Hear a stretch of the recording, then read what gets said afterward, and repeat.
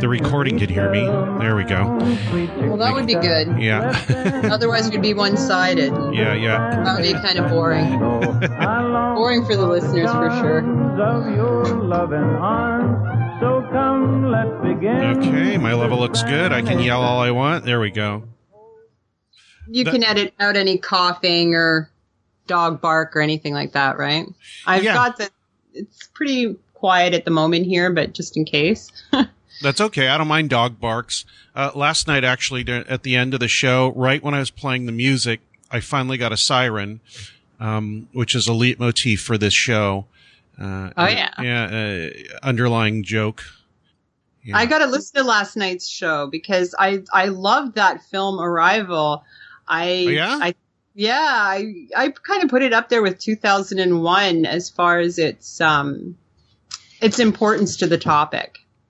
Yeah, I feel the same way too, and we brought that up on the show too. I said my impression when I first saw it was Kubrick with some heart. Yes, exactly. Like it was a lot less budget, but it was powerful. I really enjoyed it. I enjoyed the message behind it. It kind of adds to the pop culture discussion anyway of aliens and UFOs and language. Yeah, I think the language. Yeah, maybe. The language part was the part that spoke to me the most. But obviously, that's kind of an interest of mine, which is why I was predisposed to like the film. Yeah. Before we get too much further, in the interest of not having to do too much editing, I'll play the intro here. Well, since this is going to be this kind of discussion, I'll put in once again the anti-ETH intro. It's Radio Mysterioso, and it's not live, but we're recording here on the 24th of April 2017 with Susan Demeter-St. Clair. Did I pronounce it properly? No. Oh. Pronounce it properly for me. Demeter. It's Susan Demeter-St. Clair. Demeter as like the goddess. The Greek goddess. Yeah, but it's okay because everybody makes that mistake. So it's fine. Okay. No, the whole extraterrestrial thing is not a viable solution to this. We need to go through a turning point in the study of this whole domain, away from ideology. We're not here to prove that we're being visited by, aliens from this planet or that star. That may very well be true, but we have not done the basic work. I have this hunch that this phenomenon comes from some sort of domain of pure information, and the fact that they can interact with us at all suggests that we inhabit the domain is also pure information. Are we go conditioned here? Yes.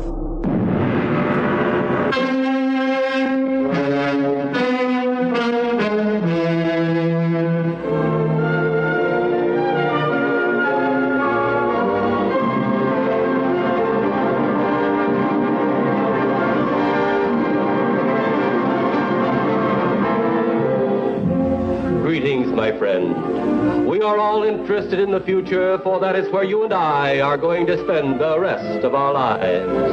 And remember, my friend, future events such as these will affect you in the future. You are interested in the unknown, the mysterious, the unexplainable. That is why you are here. And now, for the first time, we are bringing to you the full story of what happened on that fateful day. We are giving you all the evidence based only on the secret testimony of the miserable souls who survived this terrifying ordeal. The incidents, the places. My friend, we cannot keep this a secret any longer. Let us punish the guilty. Let us reward the innocent. My friend, can your heart stand the shocking facts about Radio Mysterioso.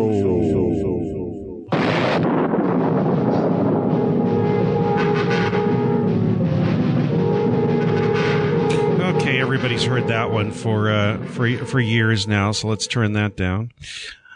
Oh, I love it. If you could see me right now, I know you can't see me, but I've got this huge grin on my face. I love that. I love that intro. Really? Boo, What? aliens. Huh? Go home. Yeah. And we'll talk about that a bit. Susan Demeter-St. Clair. Right? Yes. Okay. I want to make sure that I have it. I've got to repeat it in my mind so that I remember, because I don't like mispronouncing people's names, especially when they've already told you. It happens. It's okay. Right before we came on, I was talking about Jeff Top Ritzman. secret stuff. Yeah, Jeff Ritzman had written me and said that there was some sort of a kerfuffle on the Radio Mysterioso page. And I looked at it, and I don't mind if people express opinions, but it had devolved very quickly into name calling and swearing, which the first person to call a name loses the discussion in my view, because you're not talking about ideas anymore, and your emotions enter into it in a upfront and raw way. And that's where I don't want to hear people bashing each other over the head with names and chairs and stuff.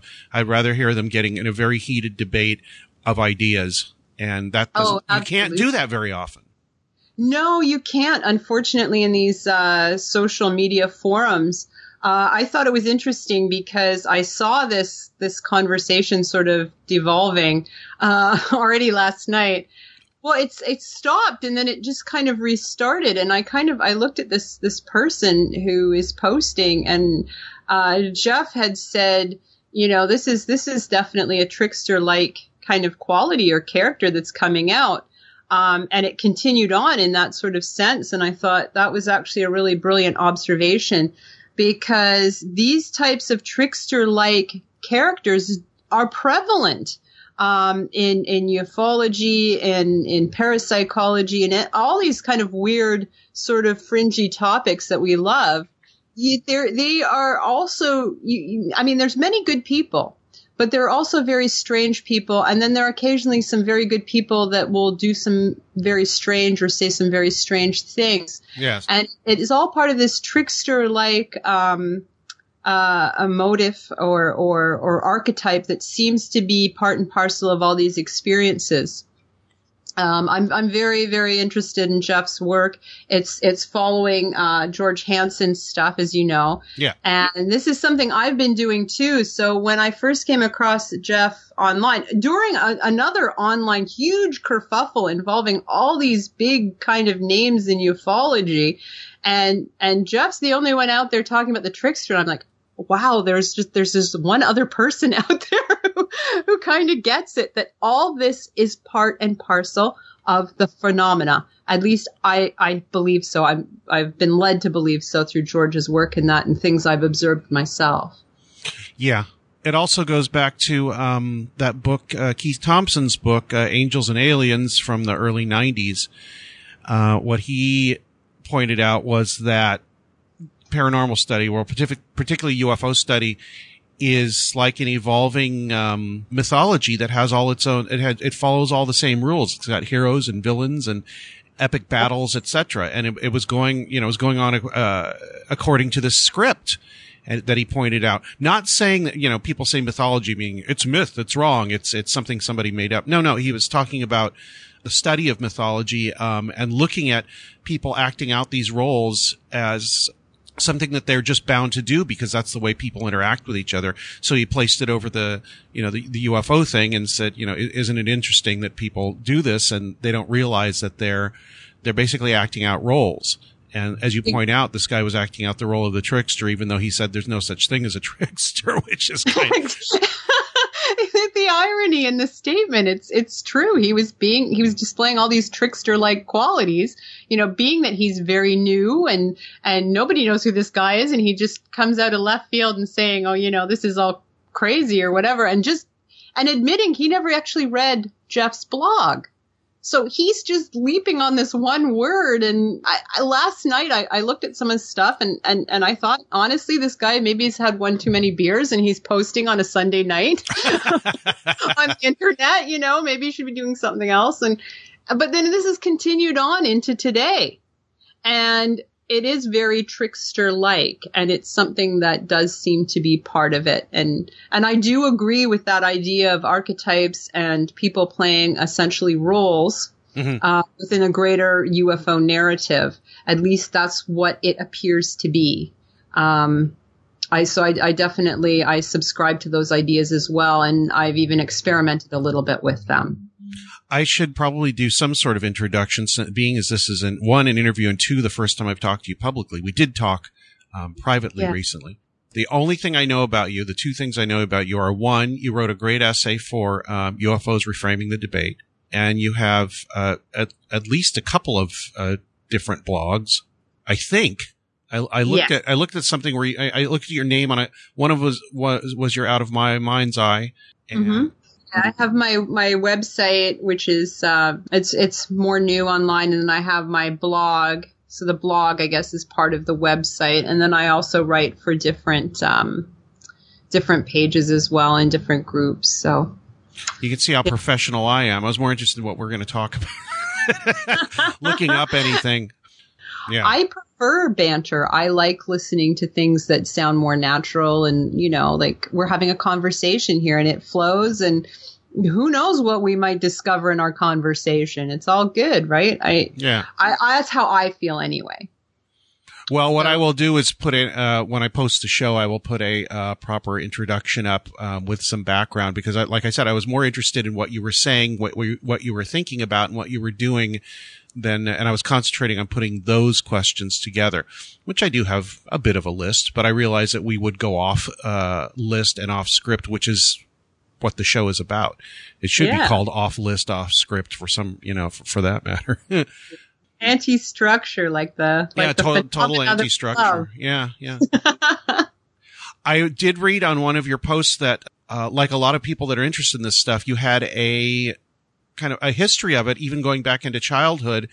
And I'm always interested to hear when people have that, because I didn't have that, and I don't remember if I did.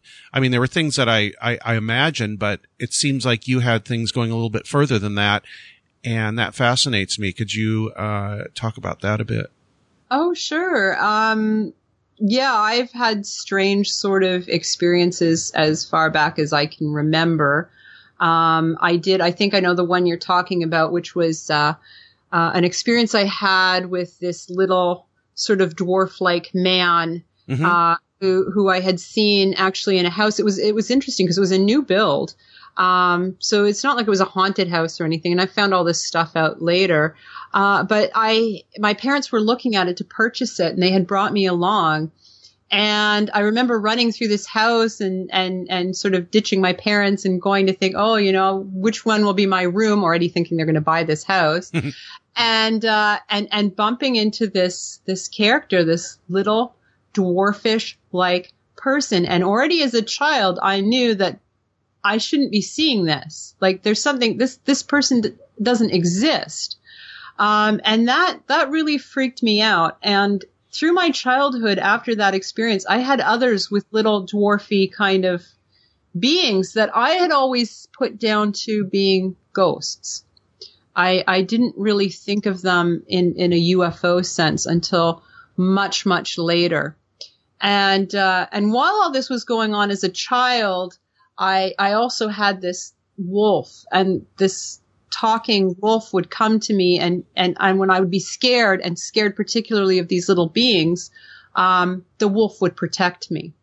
And later on, as a teenager, and as I was getting older and I was getting interested in psychology and that, and particularly Jungian psychology, I thought, okay, I am the wolf. I created the wolf out of my own mind to protect myself from these little beings. And that's what I kind of thought. But then later on, as now decades have gone by, and I've been doing more and more research, the more I think that maybe I had encountered something else other than my imagination or my childhood imagination. But it's, of course, dealing with childhood memories is, of course, very difficult because memories are fluid as well, and they can change and that. So I try not to dwell on that too much, but that really sort of, for me anyway, this is sort of the beginning of what later became, I guess, a bit of an obsession with UFOs and the Fortean and the mystery stuff.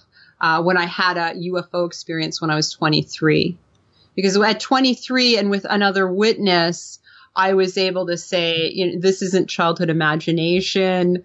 There was no giant wolf that came to protect me. This is something I saw. It was tangible. I'm seeing it with another person.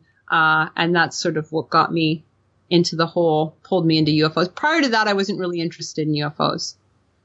When you say you recall stuff from childhood, do you remember it as being something just like you were sitting in a room and something walks in and it's not an imaginary thing. It's just something. Because when I was a child, I remember I could imagine a lot of things that were going on. Like I was pretending I was in the movie Star Wars, but I knew I was pretending because, it's just very rich in my mind, but it's not like a quote unquote reality of sitting in your room and something walks in the door and you remember it that way. How do you remember these encounters? I think with the little people, it's more like, and the way you described it on the story was that you walked in and the guy was just sitting there in the corner or whatever it was. Yes. But with the wolf figure, was that something that you saw as a separate being that would walk in as if somebody would walk in a door and just say hi? Yes. Huh. It would be more like as if seeing an actual large dog that is casting a shadow and breaking light. Right. So to me, and when I consider these things, I think if there was some sort of objective reality to them, they must have been solid, at least partially so, in some way that they're breaking light and that I can see them in that sort of a 3D sort of way. Huh. I mean, I'm also a very imaginative person. So as a child, I used to pretend I was Princess Leia. And I get into like little, tussles with sticks and whatnot. And these were the lightsabers on my street. Yeah. Cause I grew up on a street with mostly boys. So I was the token Princess Leia. And yeah, so I did, and I still do have a great imagination. But these things were not like that. They seemed to literally be, like I said, they had some sort of substance to them. At least for a time being, when I was looking at them, they seemed solid and three-dimensional and as if they were actually interacting with me. Mm. Has anybody ever suggested you and tried to shove down your throat the ideas like, no, these were gray aliens? Yes, I have had that in the past. And maybe they were, I don't really know. Mm-hmm. Because I don't really know what gray aliens are. I've also had it, whatever the normal one. Whatever, yeah. I've also had the idea posited that perhaps they were like a tulpa or, Aleister Crowley, the great magician. He created apparently one, Lamb. So did Jack Parsons. John Dee, I'm throwing out other from a magical perspective.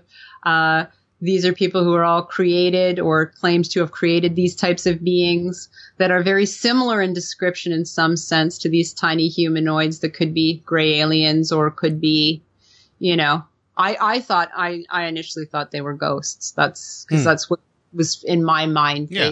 I was watching Scooby-Doo and such at the time. So right. These had to be these creepy little things were ghosts. Right. Me. Just something that you, out of your normal experience, and you kind of said, okay, I'm going to put it in that box, that category of ghosts. Yes. Well, there is an archetype of little people across cultures. Mm-hmm. So did all of yours look the same? I don't know, I don't know if it's too much to be data mining this one thing, but I'm very interested in your little people. Because you said, one of them was, the way you described it seemed like almost he was dressed as you would think an elf would be dressed. Yes. And pretty much those were, like from my own experiences, they pretty much fell into that sort of a category of little elfish or dwarfish kind of, humanoids.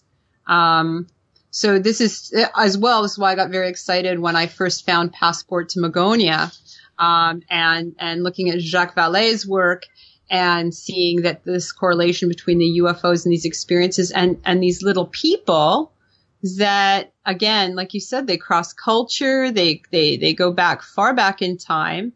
And certainly some of these experiences, with the elves and these fairies, sound very, very similar to modern UFO experience. Mm-hmm. So I think that there is a correlation there anyway, in some sense, for sure. And the fact that you were seeing these things as a child, it seemed like the sighting over the lake was sort of at the age 23 was kind of a gateway to the rest of your life. Like, okay, now we're done with fairies and elves and a big wolf, and now we're going to move into the grown-up world of seeing lights in the sky. And I don't know, do you see it in that way? I do. And I kind of see the shape and the color of what I saw in almost a symbolic light. I didn't at the time. At the time, I had no experience with UFOs. Yeah. And, beyond like pop culture, at that point, I think I had already seen Communion and I watched, Fire in the Sky was popular in that era, X-Files and things, but this was all pop culture stuff to me. So I didn't really have much thoughts on it. So of course, when I had the experience at 23, my mind, I jumped to aliens, the ETH. And I kind of stuck there for a little while until I realized that it was me that really wanted them to be aliens. But what I saw. Yeah, I was going to say, what could you describe, please, what you saw? What I saw with my brother-in-law at the time was a very large, bright red, I guess you could call it an orb. It was almost octagonal in shape, kind of sphere. It was pulsing. It was in the vicinity of a nuclear power generating station. At the time, I lived in a place where I had a clear view of it over by the lake. And I remember just discounting things in my mind. This is not a plane. This is not, I don't know what this is. And then my brother-in-law said to me, I think we're seeing a UFO. And I remember just having chills and just blurting out of my mind. I don't know why I even said this to this day, but I said, they know we can see them, whatever that means. Mm-hmm. And so we watched this thing for a couple of minutes, and then it just started really pulsating. And it seemed to implode on itself and then shoot up into the sky. And I was just flabbergasted. Like I didn't sleep that night. Neither did my brother-in-law. We just kind of sat up and like, who are we going to talk to about this? And, you can't call police. You can't, cause it's not a crime. It's so mind boggling. Yeah. And I did scan for like the next day. Rug out. Yes, absolutely. And I scanned in the newspapers to see, and this is pre-internet days, so I couldn't really Google. So I went to the library and I got out some UFO books and I got out Dr. Hynek's book, and it had an address to QFOS, and I wrote a lengthy letter soon afterwards to QFOS, in Chicago. And that, unfortunately, I had no idea. Dr. Hynek had already passed away at this point, and it came back to me. And it came back to me, and I kept it, and I just kind of sat on the UFO thing because my kids were small then, for a few years, and then I began pursuing it more in the late 1990s. But it was really, really life altering. Yeah. And I consider it almost like an initiation, like you said, from these childhood strange little experiences with these little men to, this big thing in the sky, and not being able to deny it so easily because I have this other witness with me. Right. Yeah. Yeah. So that was kind of, I would say it definitely shaped or began was the beginning shape of my life, or the course of my life. Mm. But like I said, at the time I thought it was aliens. I don't really know if that's the case anymore. But I don't really subscribe to the ETH. Really? Why not? Do I have to? Well, yes, you should, because I like to repeat this message, and two, find out how it manifests in people that have moved away from the idea, moved away from the standard, MUFON or whatever, pop cultural idea of what's going on. Well, that itself was a bit of a seesaw for me. Yeah, me too. Because I went from this person who had all these childhood experiences to trying to explain them away in mundane fashion to having this UFO in the sky. And then eventually I did find MUFON. And I there's a lot of really good people in MUFON, but I find that they are either going to push the nil hypothesis or they're going to push the ETH. And so I also met a lot of very strange people through MUFON, and I was not very satisfied overall with them at that time. So I started more or less doing my own thing. And because of some of these more mean-spirited, let's put it that way, or passionate people within the ETH, they sort of pushed me more towards skepticism. So for a while, I was a member of Skeptics Canada, and I was reading a lot more of the psychop stuff, and I was kind of moving away into that sort of realm, even though it kind of was at odds with my own spirituality. I felt almost a comfort in that kind of rationalism, if that makes sense. And then in 2001, I had another very unexpected, very large UFO experience, again with a witness, also in southern Ontario here. And this time it was a structured craft. It was very close range, and that was it. I could not be a skeptic anymore. Right. At least not of the psychopian type. Right. So I kind of had this seesaw in feelings. However, at that point, I was already starting to move far away from the ETH. And part of that is just really doing some soul searching. And I realized that the only evidence pointing to the ETH is my own desire for it to be the ETH. I mean, that was what was convincing me in my mind at one point that I was dealing with an alien intelligence, is because I wanted it to be. Right. And that realization, that self-examination freed me from that hypothesis, which may or may not be correct, but let's face it, after 70 years, it's really gotten us nowhere. Well, yeah, that's another issue.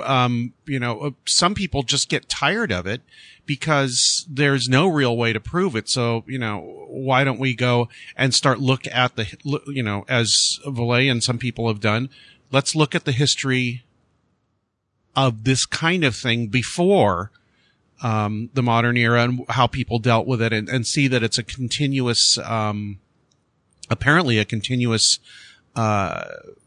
line of history that goes from ancient history up to now, and that we can't operate it in a vacuum, operate our study of it in a vacuum.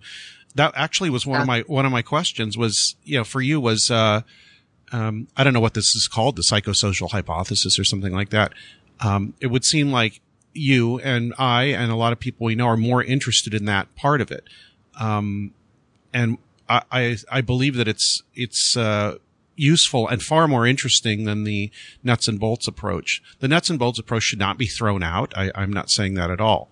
But looking at that or what we do to the exclusion of the, any other method is not a good course of action. It's just certain things you're more interested in. So why do you think that the method we're talking about is more useful, or at least why is it useful to you? Well, first of all, we have to look at it this way. This is a terrestrial problem. We're not seeing UFOs in outer space. This is not something that is being reported on by astrophysicists or astronomers. That this is something, unless they're having a personal experience, but this is something that is occurring on planet Earth. So it is a terrestrial issue, first of all. Right. And I think that when we're examining, and this is where perhaps MUFON in the past has kind of fallen off a little bit a cliff with this, is they are so looking towards what the craft, for instance, or the whatever it was that was observed. But they're forgetting that the really only tangible thing we have in this story is the person who's reporting it. And to me, I think that a whole wealth of information and possible other questions are being missed because we're not focusing on the witnesses. Like they are the people that are, interacting with whatever this is. Yeah. And they are the only physical thing that we have, that we can really, talk to and study and examine, as far as like, that's where I think that, it needs a much more, not 2-tiered, but 3-tiered or 4-tiered approach. I think, in my opinion, we should be looking at, what the person saw. Yes, but also the person themselves and information about them, and perhaps what is going on in the greater society around them. I think by doing that, it's more whole and could produce more questions, better questions. That's what I'm always looking for. Yeah. Than just the singular approach of what did you see, and just leave it at the nuts and bolts, like you said. I think it needs to be more of a combination or multiple approach. Yeah, but that makes it hard to categorize. That's the complaints. Like, well, if we don't ask a specific set questions, it's kind of hard to categorize what's going on and enter it into a database and all that. My opinion of that is, so what? Put in the stuff that goes in the database and have a section of notes. Exactly. And let's start looking at things like personality types.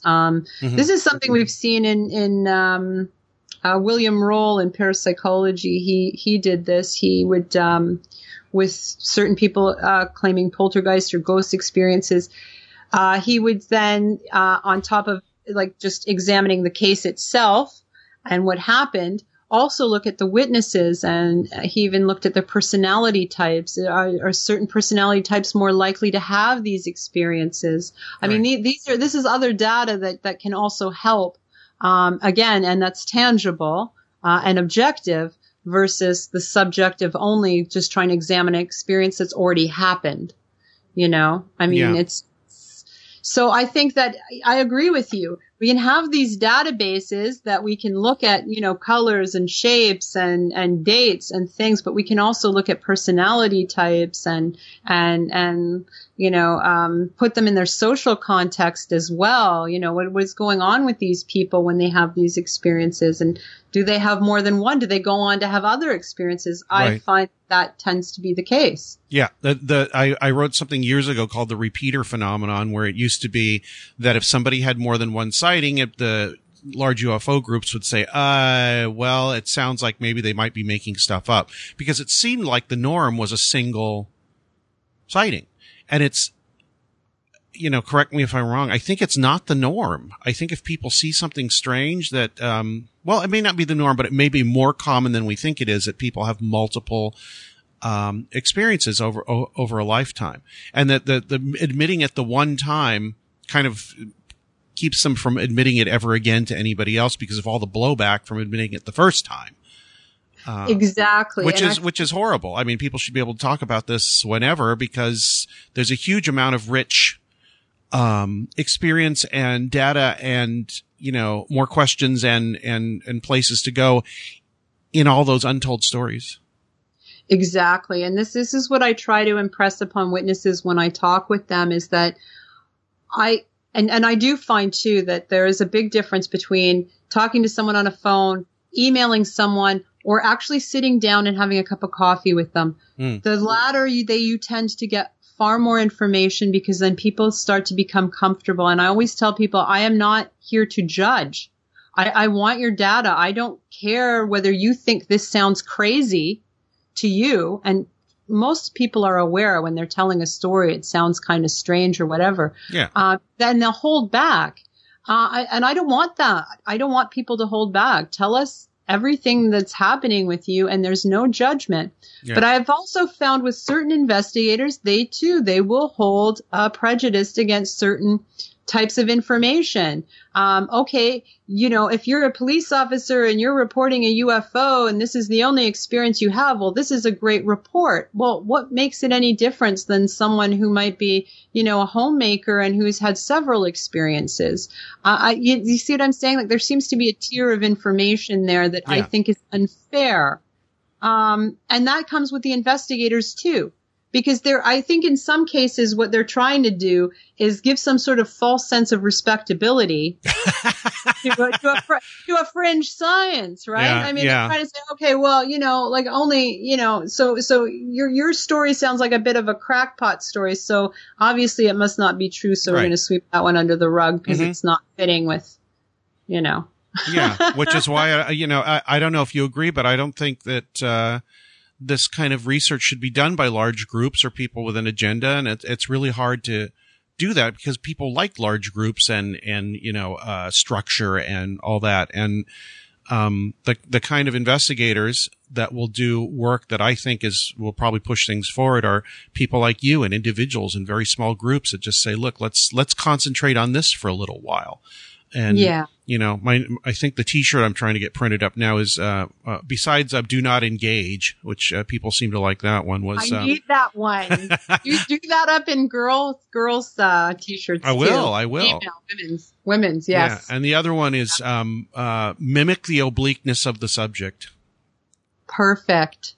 And I don't really, that's for you, I guess, for UFO people. Nobody else would really understand what I was talking about there.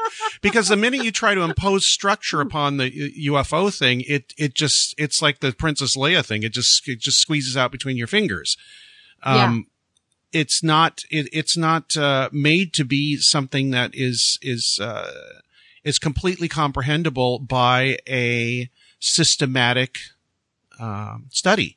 I don't think, and I'm pretty sure you agree with me. The other thing I was thinking when you were, talking about, interviewing people and sitting down in front of them, Chris O'Brien told me, and this was, I hadn't realized this and it seemed so obvious. He said he took Rosemary Ellen Guiley out with him to the San Luis Valley a few times to do, investigations and talk to witnesses. He said that she got so much more information out of people, especially men, than he ever did. Simply because she, being a woman, approaching people in a different way, and the way that society and Western society deals with the female, and how men and women interact, she got, maybe not but she got a much richer experience out of a lot of these witnesses than he ever did. Yeah, absolutely. Sometimes people as well, they'll feel more comfortable, whether if it's a male or if it's a female. Sometimes it might be the opposite way, depending upon a person's comfort level, and how they feel they want to open up and share. So I guess ideally in some ways that you want that Mulder and Scully kind of, the male and the female, because it depends who the witness might gravitate towards more as far as entrusting this type of information. But I agree with that. And I agree with the large structure. I didn't always agree with that. But it wasn't until I really started getting into George Hansen's work and the trickster and looking at the anti-structure, that I realized that no, I don't think it will ever be something that is going to be studied outside of maybe philosophy and religion, in a major academic way. Because it itself is anti-structure. And when you have these large groups, they do tend to implode on themselves. Yeah.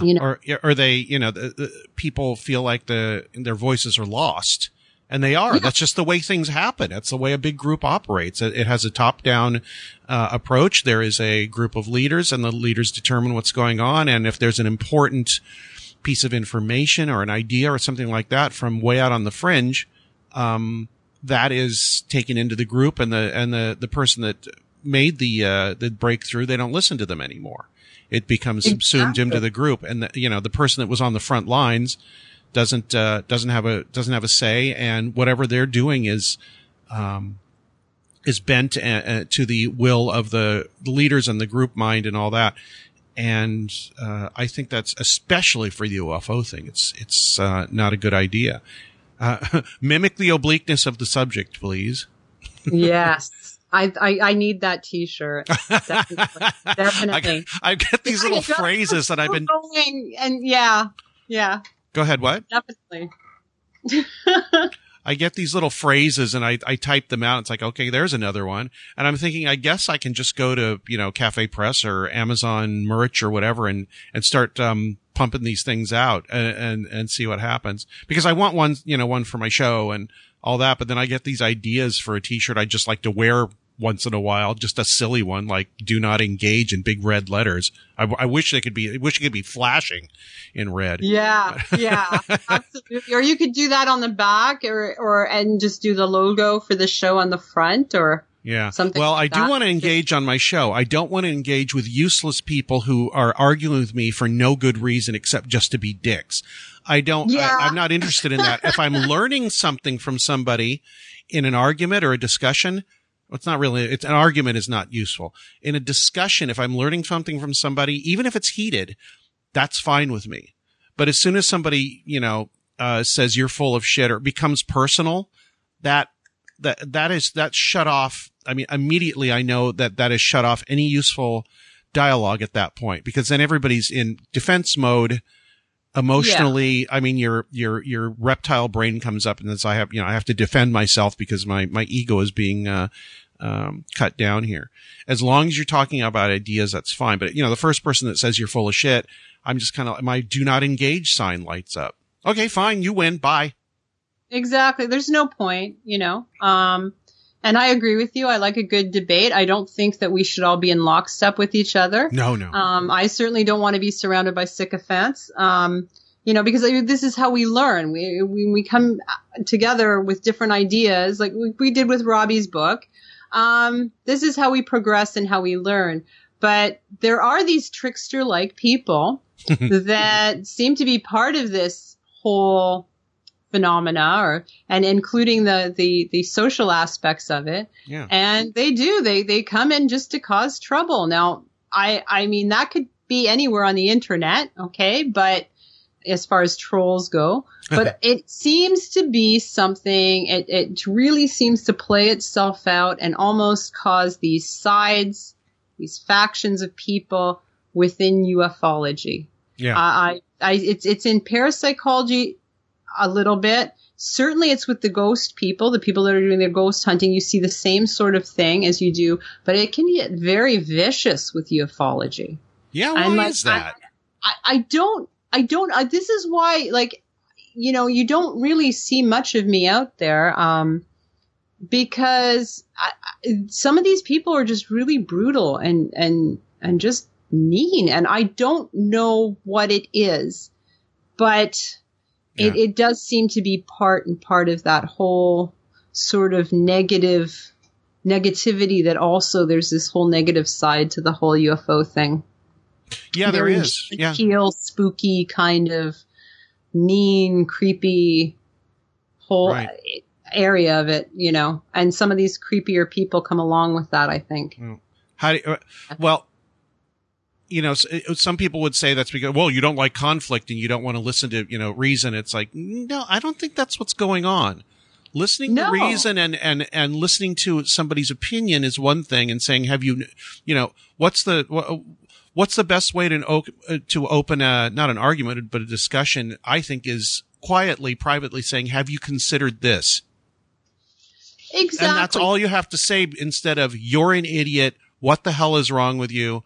Why do you listen to this crap? Any of that stuff is, have you considered this? And that is, one, it's not threatening. And two, if you do it privately, I think that's very important too. If you do it privately, you have a lot better chance of changing somebody's mind, or at least making them consider something. I've had some vicious arguments with people, and then I go offline and say, look, I don't want to fight with you. And as soon as it becomes private, the attitude changes completely. Yes. Yeah, because you no longer have the audience, right? Right, exactly. As you had said, it's almost like it's theater, and people are playing their role. Yeah. But I've seen that too. And, you know, I agree with you. I don't think it's about confrontation at all.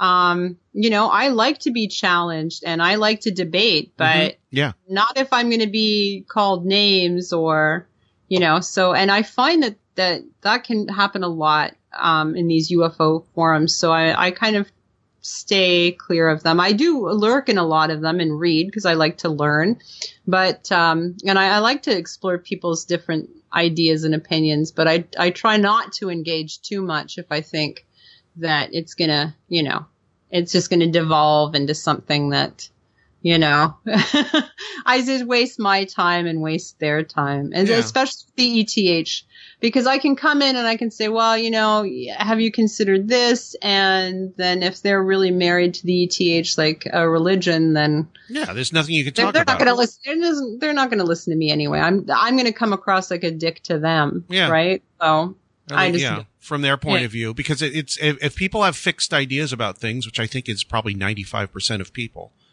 And you know, I was going to say there's nothing wrong with that. Actually, there is something wrong with that. I think that causes a lot of problems. But, if somebody's going to have a fixed idea or about something, it's kind of useless to talk to them. I don't really want to have a debate with somebody whose mind is made up, because I come into the debate thinking I'm probably right. In fact, I'm pretty sure I am. But if I'm not, I'm going to have to keep my antenna up for that, because what am I going to do when somebody brings that up again? Just ignore it. If I'm in error, I can't and be, you know, you can't be honest with yourself without saying, look, I may have made a mistake here. Exactly. And people don't like to admit that publicly. People don't like to say, apologize. They don't like to admit that maybe someone else might have a better point, or, hey, maybe I should reconsider this. Like you said, people might do that in private, but in general, people don't like to do that. This is my thing anyway, in public. Right. And it's wrong. There's no shame in saying, you know what? Oh, hey, I didn't consider it from that point of view. I mean, we're dealing, especially with this topic, the only thing we really know for certain is that people, you know, have this experience. Right. That's all we know. We don't, everything else is guessing. You know, it is. We're guessing. We can have educated or knowledgeable guesses, but it's guesses. You know, I mean, people want to say it's the ETH, but, you know, where is the true alien body? You know, and don't tell me it's in a freezer in someone's basement somewhere, you know, like at Wright-Patterson or whatever. You know, exactly. Give us the evidence that it is an alien and that it's biological. And until then, we can keep talking, you know, until somebody just brings out something physical publicly that everybody can see, touch, or maybe not touch, but at least go and see. The provenance is established. There are enough people who are hopefully involved, with whatever it is personally to get, then, you know, I think we can start listening. But until then, a lot of it is, to coin a phrase, up in the air. Exactly. Exactly. And we should be fine with that. You know what? This certainty fetish really pisses me off. So. Yeah, it's a certainty. And then of course, there are people who are willing to play into that certainty and make a cottage industry out of it. I don't want to name too many names, but, you know, I mean, dragging a mummy out of a museum and proclaiming it an alien. Or dragging a slide of a mummy out. That's very, you know. Yeah, I thought that was a valuable lesson to a lot of people. And most people were kind of like, oh, I knew it. But the thing was that I thought the important part of the Roswell slides thing, I was in that group. I just never did anything because I didn't think it was a very important case. I thought, oh, great. Here's another one that nobody's ever going to care about it. And it's not going to make any difference. The fact that, you know, I'm sitting there looking at my computer one day and a couple guys say, I think we figured this out. And I was like, what? And I looked and I said, oh my God, they did. And which is fine. That really surprised me because like, okay, here's some definitive evidence that says this was false. Yeah. But on top of that, in the next day or two, I'm hearing people saying online here and there, it's like, maybe we should really watch about what I was like, okay, it actually affected people to the point where they accepted that once in a while, at least, that people can be fooled or fool themselves more importantly. And that was important to me. That's why 2 days after they said, we solved the slides, like, you guys got to come on my show. We've got to talk about this. And these hoaxes too. I mean, I have to. And it wasn't wonder a hoax. I think it was a self-delusional hoax. It could be. It could be. Well, that's being kind, I guess, and I always try to be kind. So. Well, yeah, no, we should err on the side of being kind, because it could be a self-delusional hoax. Yeah. But there are purposeful hoaxes. Right. And I also consider that they too are probably part of the phenomena, and not something that we're going to get away from, because hoaxing is something also you see in parapsychology and with some of the poltergeist witnesses and experiencers, that you have like a mixed bag of what could be real phenomena, or real psi phenomena, along with hoaxing. Right. And if we kind of consider it from the grander perspective of a narrative, as you had mentioned, like the story, maybe the hoaxing, it really doesn't matter if it's true or not, but it matters whether people believe it's true. Right. So I think that Vallée had mentioned something about myths being truer than true. It didn't matter if they were a myth or not, because they were truer than true as long as people believed in them. I'm paraphrasing here. I should find their exact quote, but right. It also works into the ideas sometimes discussed by Dr. Kripal, Jeff Kripal, which I find him very interesting too. Right. His ideas and thoughts. I'm behind on Kripal. I have to finish his book, one of his books anyway. Authors of the Impossible is probably one of my favorites, but also The Mystics and Mutants is a good one. That's the one I'm going through right now. Yeah. Go ahead, I'm sorry. No, absolutely. Like, I find that, all of these people and these different ideas, they're very refreshing and they're adding something new to the conversation anyway that we haven't really seen since the 1970s. Which is why I did my essay for Robbie's book on high strangeness, because I feel it was something that was being addressed in the 1970s. And then somewhere in the 1980s, it all just fell off a cliff and kind of got really embroiled into conspiracy theory, and people were not really concentrating anymore on some of the more interesting parapsychological phenomena that can occur with UFOs. Right. And so that's why I kind of concentrated my essay on that, because I think that's another area where we're missing out a wealth of information, by ignoring the fact that people do have telepathy with these things. They do have synchronicities, and other associated types of, phenomena. That could, by really looking at that and looking at the symbols and the symbology to the person, how symbolic something is to the witness themselves. Again, all of this stuff is more promotion of better questions, perhaps, than any real answers. But I think it's a good direction. And I think that Dr. Kripal's stuff and, George Hansen's stuff, and, there's a lot of really interesting thinkers right now out there that are adding and hopefully progressing, including us. Yeah, well, Pat her on back. I hope so. I see the prominence of what you just discussed there, and what basically the theme of what we're discussing here. I see that prominence coming up a lot more. I see it discussed, and I think it's because of the podcast thing. If it weren't for the podcast thing, I think that the freedom for those ideas to start percolating would not be there as they were in days before internet broadcasting. I think that's played a huge role for people to start having these kind of conversations rather than just the, nuts and bolts, versus don't exist fundamentalist skeptic thing. Cause all these debates have been going on since almost the beginning, in the 1950s, some of these same debates were going on in different ways and with different words, but the same themes. But we haven't really, it's not really been, and then it had probably a renaissance in the 60s or early 70s with Vallée and Keel, a few others, and then kind of went dormant, I think, really until maybe the mid to late 90s, a little bit with the zines. Well, that's my point of view because I was involved in that. And then maybe in the last very short time, like in the last couple of years, I see this stuff being exposed a lot more. People with these ideas are on shows like Coast to Coast. I could not believe people are discussing these ideas on a mainstream show like that. So I think that all of this stuff is opening up, and it's good. And like you said, different questions are more important. Understanding is important. Answers are probably the least important part of this equation, I think.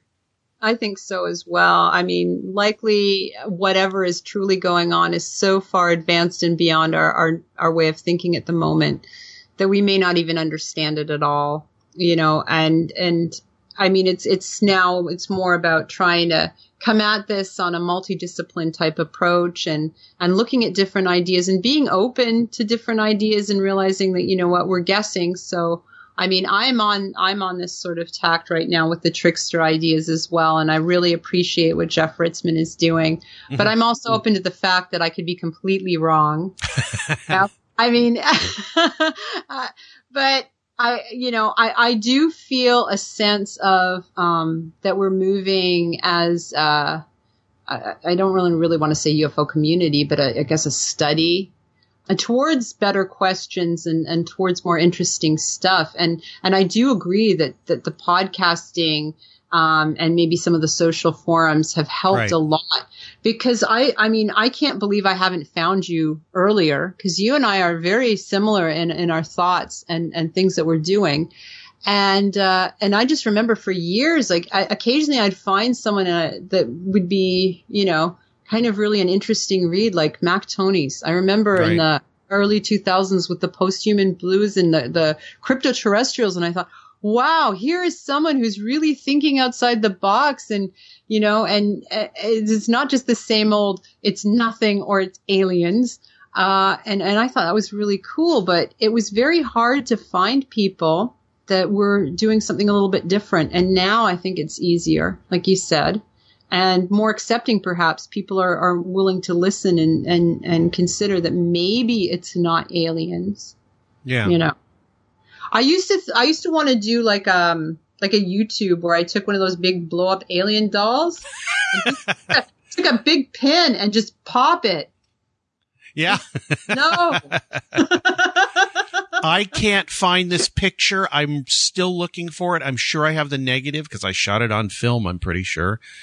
I was at one of the International UFO Congresses with my friends Rob Sterling, Ken Thomas, and the late Acharya, Dorothy Murdoch. They had one of those giant, 50-foot tall blow up aliens with the fan going, just keep it, to keep in front of the hotel where the Congress was going on. And I found out that and it was waving at you. It had a hand up. I found out there was a way we all bent the fingers down and it had a middle finger up, and I took a picture. I took a picture of them holding all the fingers down and all smiling and giving the camera the middle finger. And this giant alien had its one, 5-foot high middle finger up. Oh, that's perfect. That's what they're doing too. Yeah. F you people. And it's ever so slightly out of focus too, which makes it even better. Oh, yeah. That's perfect. That's perfect. Oh, I love that stuff. And that's kind of what's missing too. We don't have as much comedy. We got to bring the fun, the humanity back into the whole study. I used to really love Jim Moseley's stuff. Oh yeah. And it was funny because you were in one of his. I remember reading about you in one of his saucer smears. But I mean, I just thought the guy was hysterically funny. He was a pretty good friend. I very much miss Jim. Yeah. And I just enjoyed his book so much. And I always say that it's one of my favorite books. It's shockingly close to the truth. because it's just a mixture of real experiences and comedy and interesting things. And he says this shit's funny, and he admits it, and nobody wants to admit a lot of it's really funny.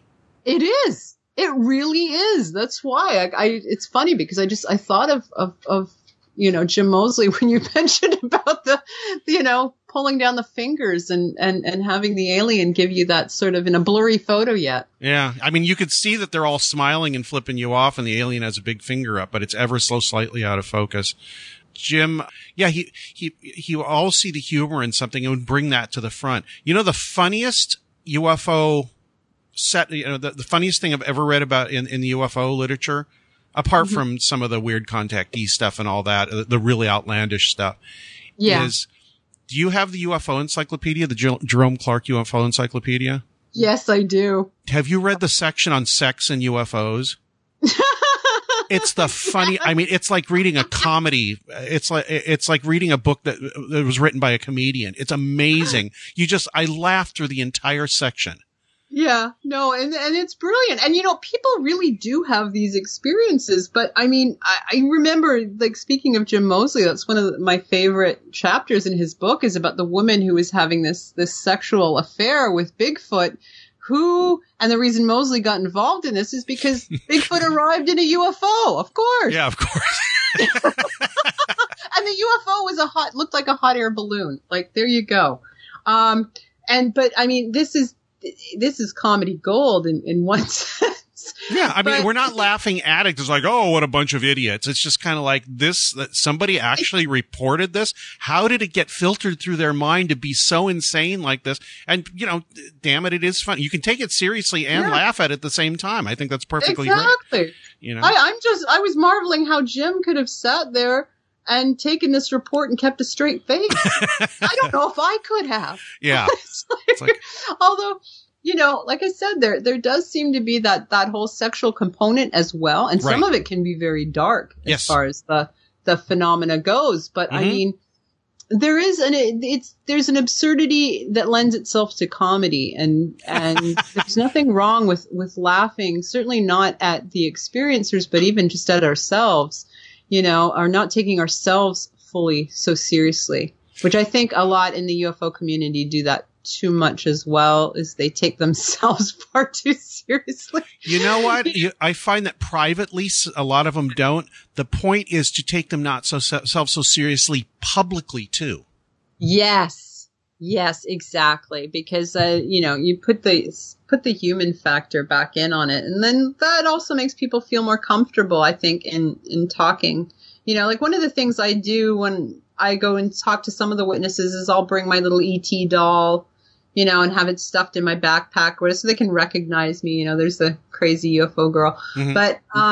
But I find it's an icebreaker, and then people see me more, as a fellow human being, and this is why as well I'm not shy about expressing that I've had these experiences as well, and I find that kind of breaks the ice, and then people are willing to talk a little more, and share their more strange experiences. Yeah, because they know you're not this straight-laced person that wants to get the information and make sure that it's like, no. This is a completely destabilizing thing. And I will talk to you here in a second. Yeah. My next question is about, your investigation.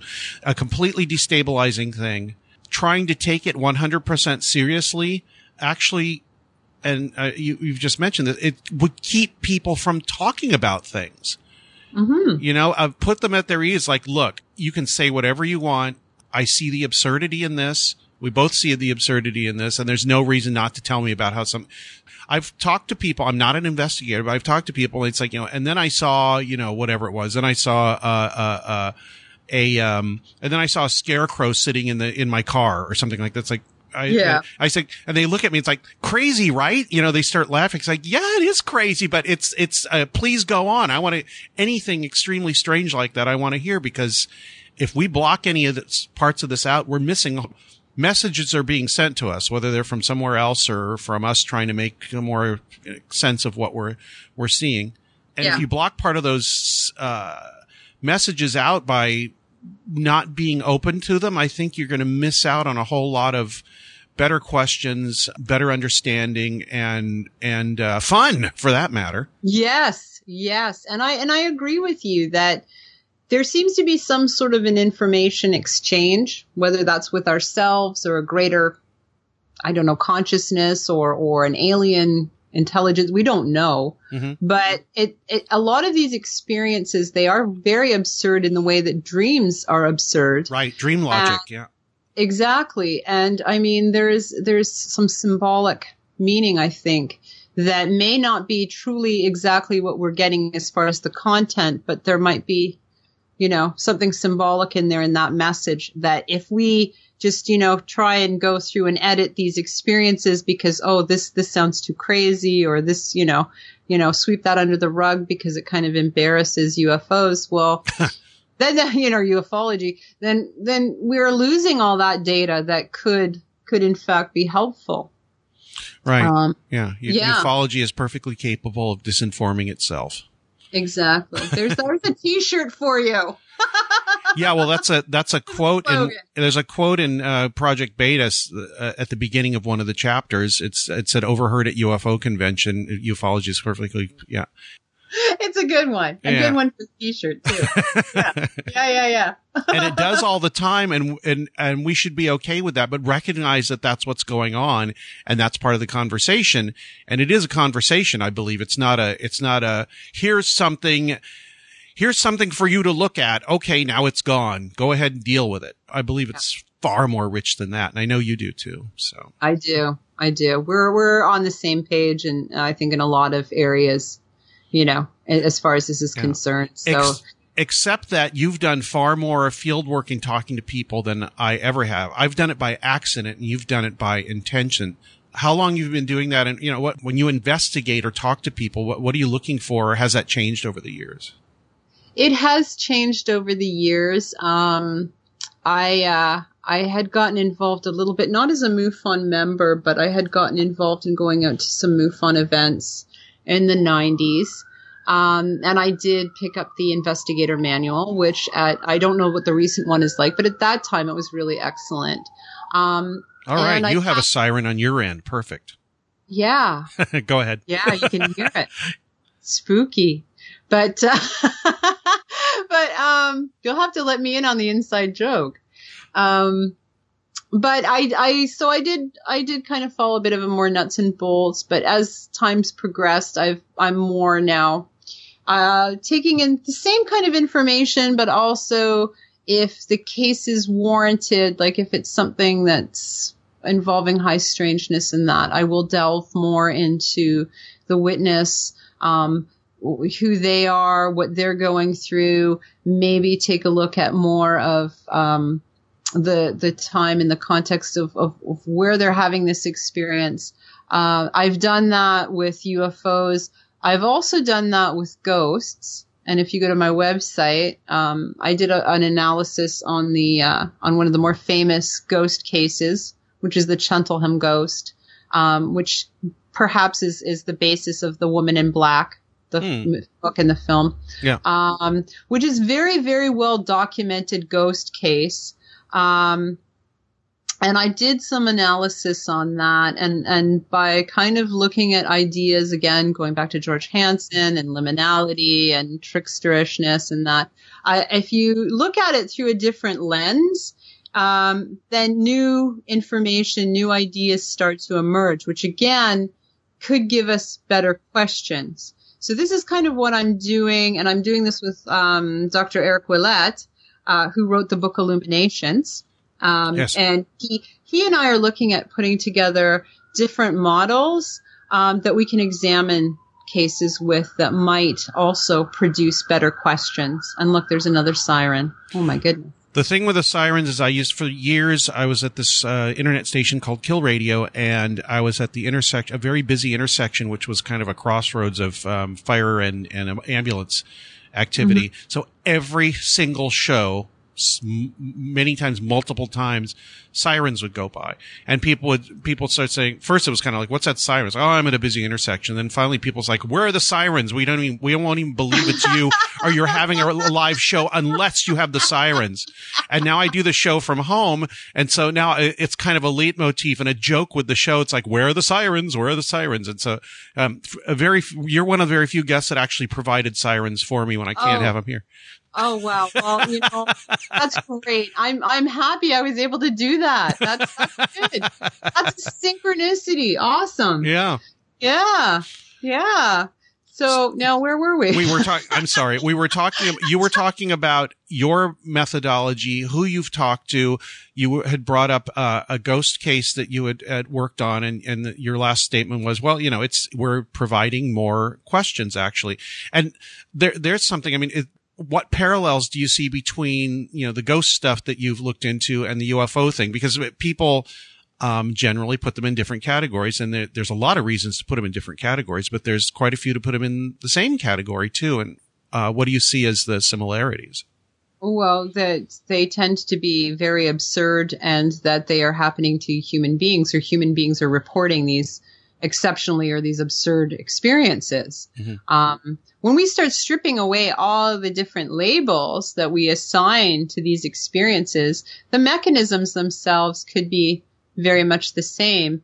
And, you know, when you look again at that sort of, the idea that liminality plays a role in paranormal experience, you can look at where people experience UFOs, as they tend to be lonely kind of country roads or at crossroads, things of that nature. And then you look at ghosts, and again, they're overly represented in windows, which are like thresholds or doorways, stairways, hallways, things of that nature. When you start looking at these patterns, they seem to dovetail.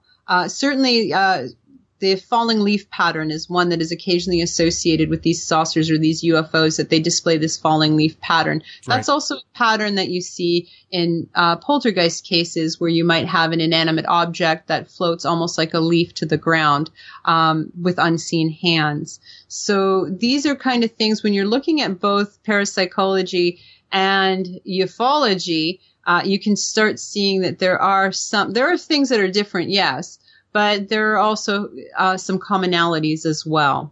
So when you start stripping away all the labeling that we put in the descriptors, it very well could be a similar mechanism behind both experiences. And of course, with ghosts, you have the little light balls. You have the little, you know, not necessarily the giant balls of light, but you have little balls of light. Right. Do you find that there's I'm trying to think of what I was going to ask. Oh, that ghost investigators, and I haven't talked to too many on my show. It's been a while, but they tend to they tend to get rid of or ignore the stranger aspects of things, like what happened before, what happened after, what's going on in your family. Are these the kind of questions the ghost investigator asks, or are they pretty much, most of them, solely focused on the phenomenon itself? They seem much like ufologists. They're the ghostly counterparts of the ufologists. Some of them anyway.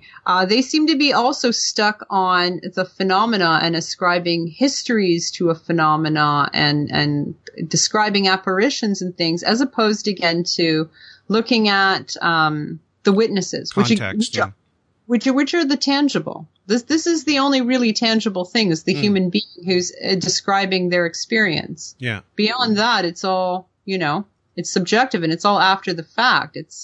So I find similarities that way too. And I think that the people that are doing the ghost investigations could broaden their horizons a little bit as well.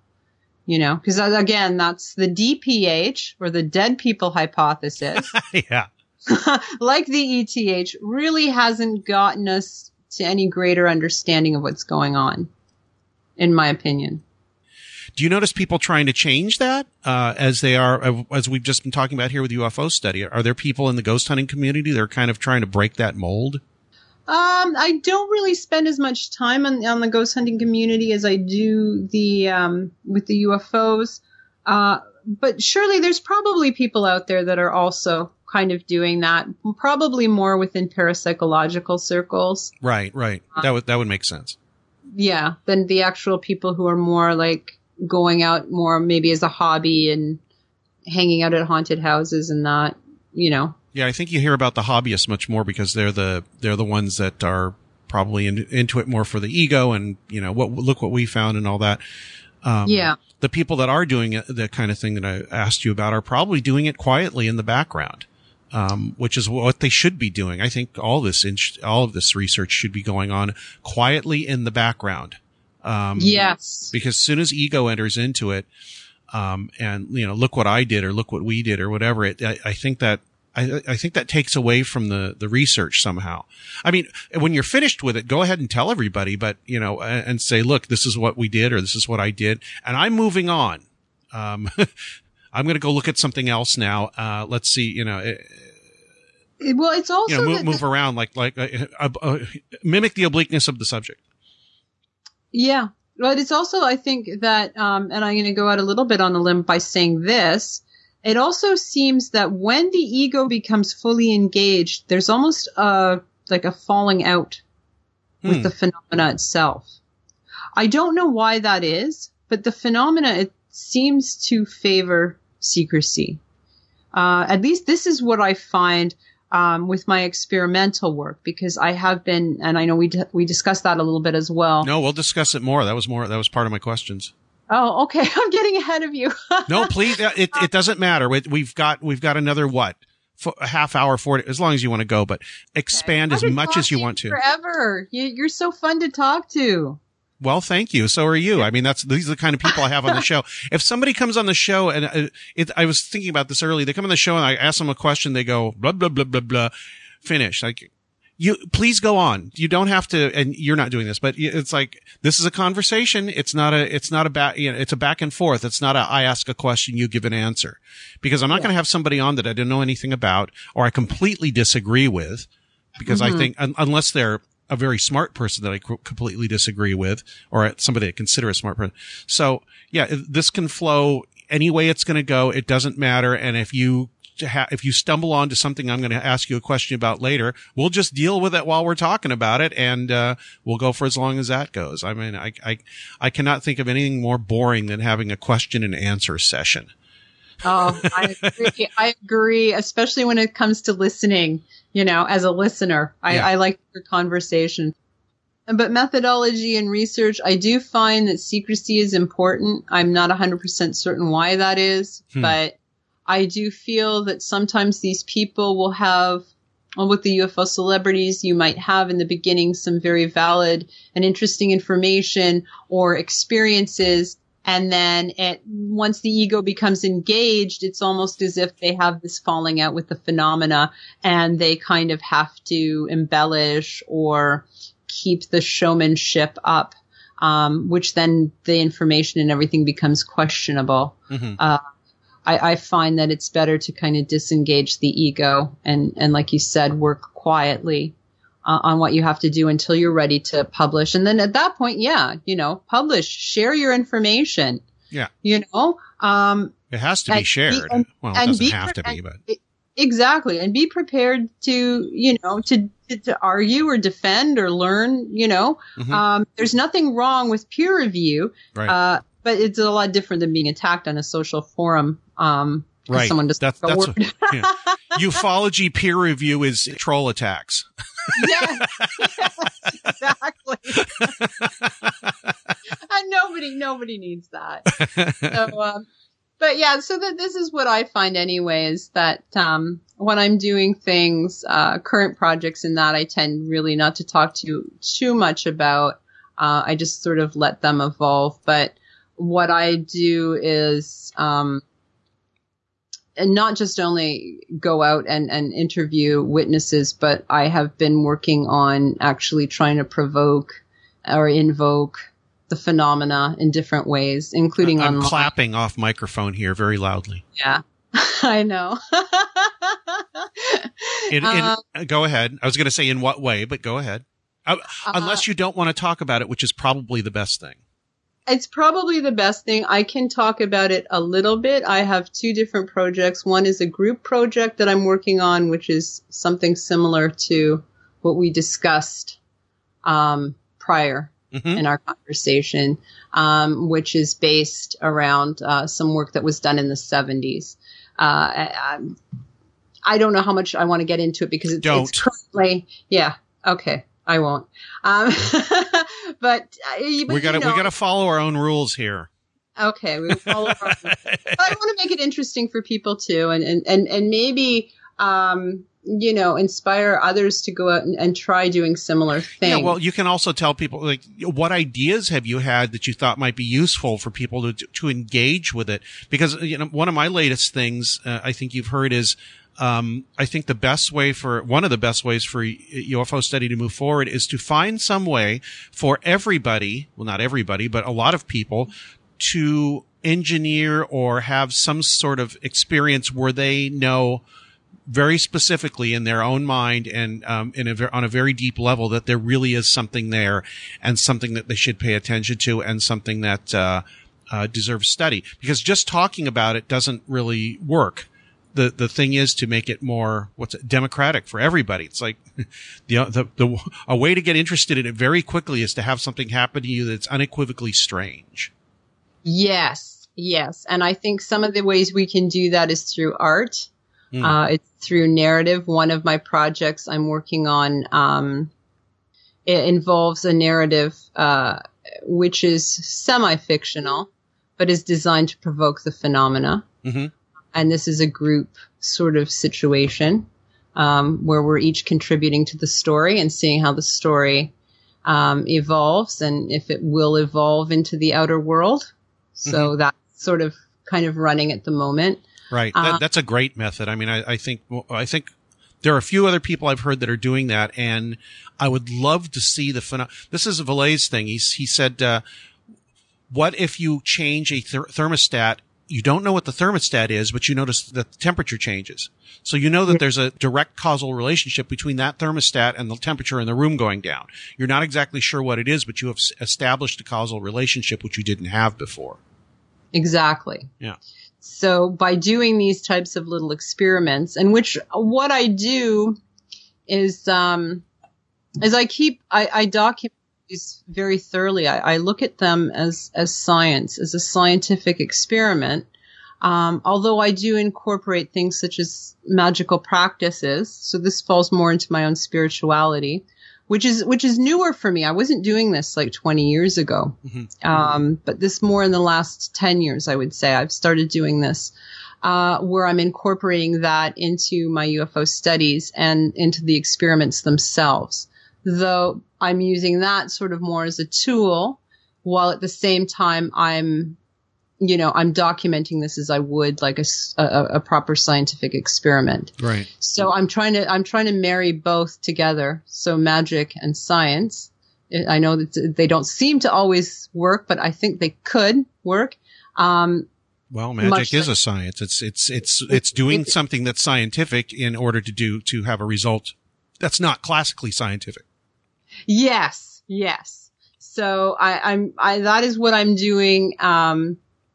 You explained it brilliantly. Thank you. Sorry. It's perfect. It's perfect. And that's kind of where my head's at right now is I'm trying to absolutely interact more with the phenomena on different levels. Also utilizing the internet to do so, which I do believe the phenomena does operate through. Really? How? Do you want to elaborate? In a very synchronistic way. I see. And you mean it sort of acts as a bridge, as a communication, for phenomena that, would not normally be accessed as things that are connected. Does that make sense? Yes, exactly. Yeah. We have an immediate feedback, whereas in the past you would have to have somebody send a letter or oh wow, that happened at the same time. This way you have pretty much immediate feedback. Exactly. And you can also put out information that's designed to be provocative and see how that sort of translates back towards and usually is a synchronicity, something that might happen or someone might type something or say something or you'll see something in a very instantaneous way, but you'll recognize it as a synchronicity and may be meaningless to anyone else, but because you're doing it, you can recognize that. Right. And I've been doing that and I've been keeping a record of it as well and documenting. Yeah, that's the important part because most people don't do that. You treat it as a study and as it's almost like it's either on the one hand, you've got a record of your experiments, in that kind of mode. On the other hand, you have a magical diary. Exactly. It's one and the same. Yeah. And now I'm a little bit more freer to discuss it now too. Before, for many years, I worked in a very conservative sort of industry. I was working within the financial and insurance sector for many years. So I kind of kept the UFO stuff was somewhat acceptable and respectable, but magical things or that no, because there's a lot of misconceptions. So I kind of kept that more underground for myself, but now I'm a little bit more open about it and I'm a little bit more open that I'm using this to experiment with the phenomena.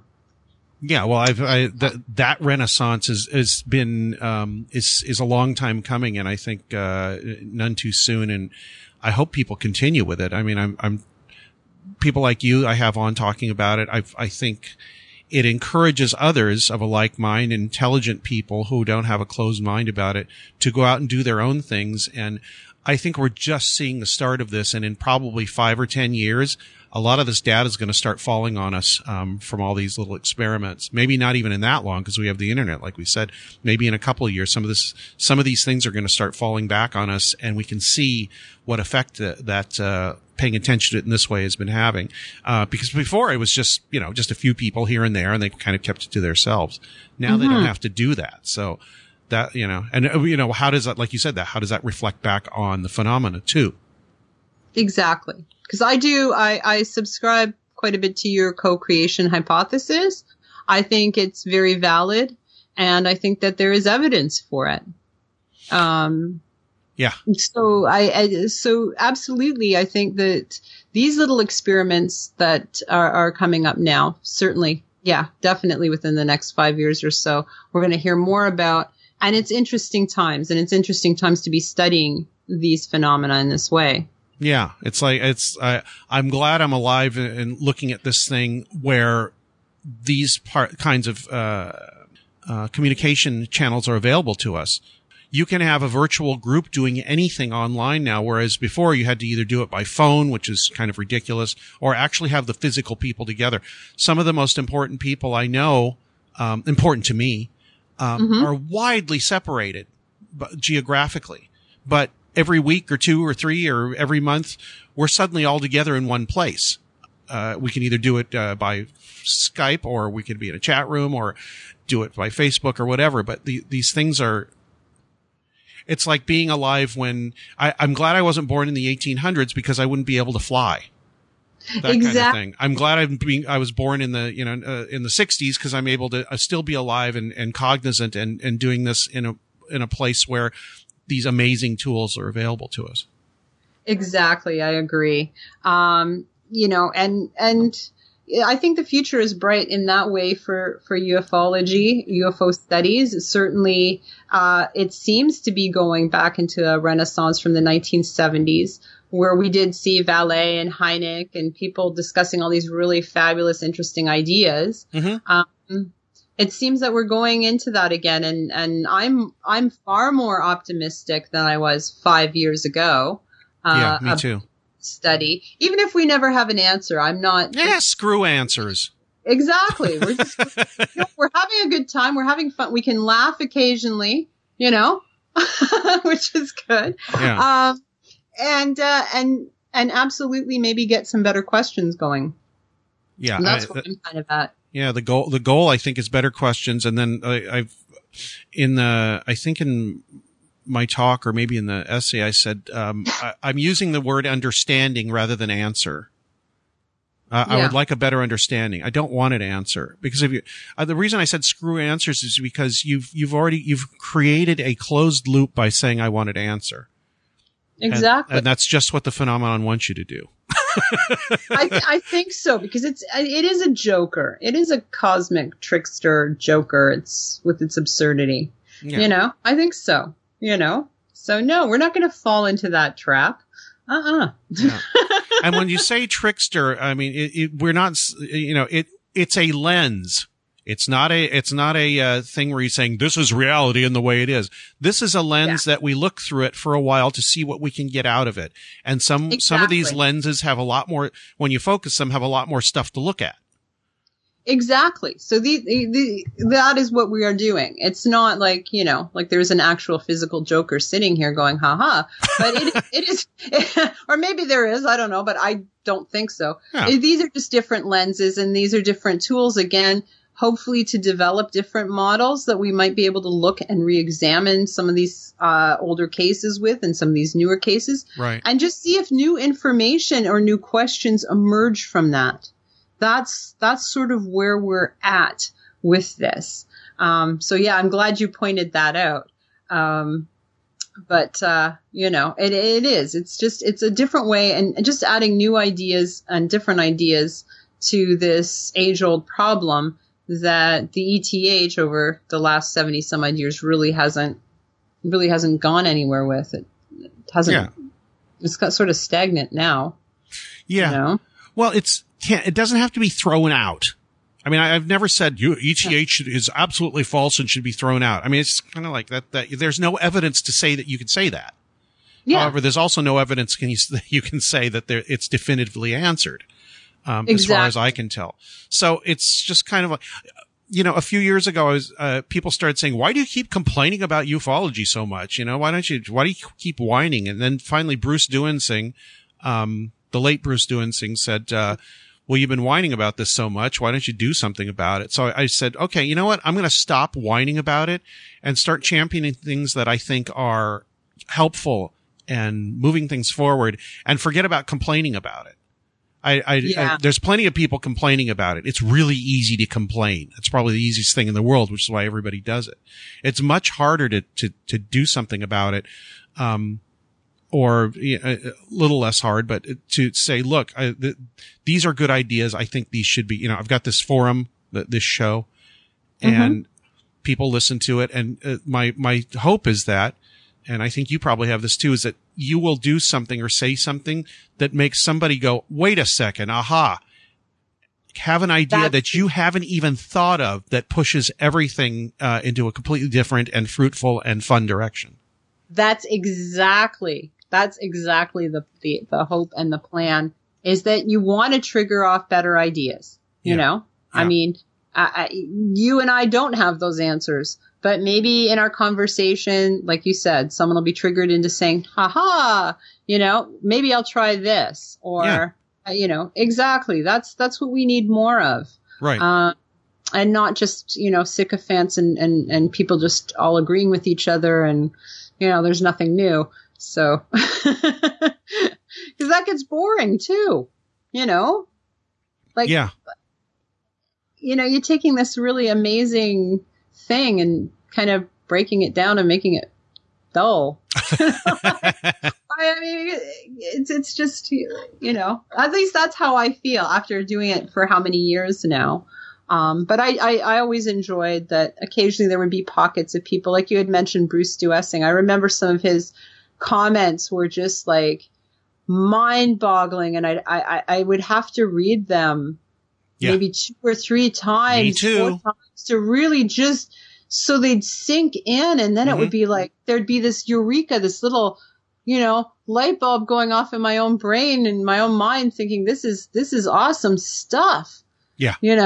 This guy's a genius. Yeah. I had him on my show once. I don't know how many interviews he ever did, but I did have him on my show a few months before he passed away. Oh, wow. And that's great. That is available for people to listen to. And then after he passed away, my friend Robert and Miguel and I, we did an entire show just talking about what did Bruce teach us, what is interesting about his work. How can we boil it down into a place where we can use and understand what he did and move forward with it. One of the most amazing things that he told me during our interview is, I don't know if I asked the question or what. I think, I don't know where the question came from, but the question was, if you met an alien or some other or something that was non-human, what would you ask it? What would be your question, your first question? You take everything that he wrote and boil it down into one statement. He said, I would ask it, what am I? Yeah. Wow. Absolutely amazing. I hope you have that archived, because I would love to listen to that. I do. It's on there. Go down the list on Radio Mysterioso and you can find the interview with Bruce. I think there's a picture of him holding his cat or something like that. That's the picture I use. I'm not sure, but anyway, there is an interview with Bruce and then a follow up when he passed away. In fact, I wrote him. I texted him. I talked to him on my show. I talked to him privately once for like half an hour. And then he said, I'm going into the hospital because I've got to go get an operation. I'll talk to you later. And 3 days later, he didn't survive the operation. Oh. So it was a very sad time, but I'm glad I got to have him on the show and talk to him and sort of express some of these ideas on the record publicly, in addition to his online stuff, which was extensive. And like I said, just mind-boggling. and mind-boggling brilliant. Like, I mean, what a trigger he was for all these great kind of like little flights of thought and innovation. Like, yeah, he's definitely missed. Yeah. Absolutely. You do have had some active things you've done, like you said, but you mentioned the psychomantium, which most people do not know what that is. I know what it is, or I think I do. What is it, and what did you do with it, and what did you find out?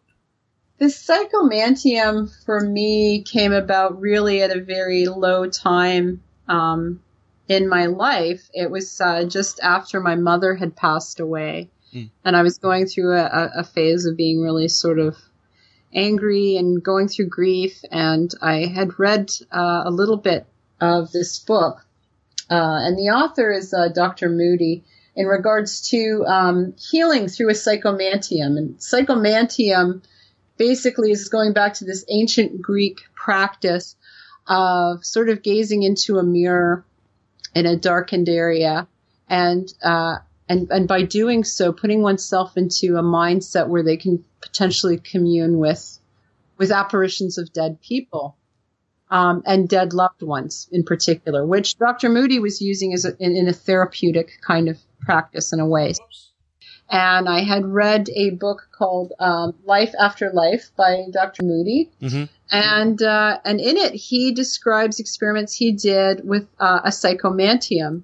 And psychomantium is basically going back to the ancient Greek, where people would receive prophecy from and commune with deceased loved ones in very darkened conditions. In those days, I guess it would be a cave. There might be a pool of water, so they would gaze into the water and they would use the reflection, I guess, to stimulate an altered state of consciousness. And from that, they would have these experiences. So Dr. Moody kind of brought these ideas into the modern times, and he created a room with a comfortable chair and it would be very dark, and he would have a mirror that would face the participant and then a mirror behind them. And they would, and they would sort of set up like a modern day sort of psychomantium, where these people would then go on to have experiences with deceased loved ones, that was very therapeutic. And he found that more often than not, people that did go into the psychomantium, these people that were suffering extreme grief, they would be very much relieved, and they would have these strange sort of, I guess, experiences with apparitions. So I thought, well, you know what, I'm going to try something similar at home, because I'm going through grief and I needed a project to kind of take my mind off things. And I did do this. I wrote this up, and it's on my blog, my experiences at that time, going into a small, I used like a very large walk-in closet, which I made comfortable for myself. And I bought these mirrors for the purpose of going in and doing this work with the psychomantium. And at first nothing really happened, and I felt kind of silly, but I pursued with it. And I never did actually have an experience which I had been hoping for with my mother's apparition. That didn't happen. But I did have some very interesting experiences where I saw colored light balls that were sort of floating in front of me, that, in my opinion, were more than just like eye floaters. They were like little mini light balls that were floating, and I was hearing external voices. And these voices sounded very much German to me, which my mother spoke German. It was her common language at home. But it was a dialect in that I couldn't really understand. And I would hear these messages in German, and it felt very external and outside my ears. So I tried to write some of those down, and that took me into an interesting path into sort of German mystics, particularly medieval era and that, and Hildegard von Bingen. And so that's sort of interesting. And these studies also kind of dovetail a little bit with the UFOs. And I found that a very interesting sort of experiment to go with, but I didn't have quite what Dr. Moody was describing, and that would be like a full apparition experience. But I did have these little light balls and these these external voices that I was hearing after a time, after pursuing it for a while. And of course, I documented everything, like I kept a diary of it all. Yeah. So, I mean, these are the types of experiments I try to engage phenomena. I try to put myself out there to have these experiences. I guess I'm an explorer. I can't just sit back and just take in other people's stuff. I have to kind of push it with myself as well. But that's one of the things I did with the psychomantium. And then there have been a few other experiments as well. People have done that. And a friend of mine, John Savoy, did a whole series of experiments in his home where he actually brought other people in. And they were occasionally, he noted that they would get these different sort of motifs, a monk being one of them. 30% of the people he brought in were describing that they would see someone like almost in a monk-like kind of garb in an apparitional format or something like that, which I thought was interesting as well, almost like a monk archetype. So these are also interesting experiments that are going on. How front-loaded were some of these things, including for you? Well, I guess it kind of was because you read Moody's book, so you're kind of expecting to see. The funny thing is you didn't get what you expected to see, but you got something that was tangential to it. Yes, exactly. So, I mean, there's no way to do an experiment like that without being front-loaded. Right, because what are these mirrors for? Exactly. And because of the very nature of it, and in regards to what Moody was doing, there's no ethical way to do it. Otherwise, you have to give people some idea of what to expect when they're doing this, or what the purpose of the experiment is. If you're working with other people, absolutely. Yeah.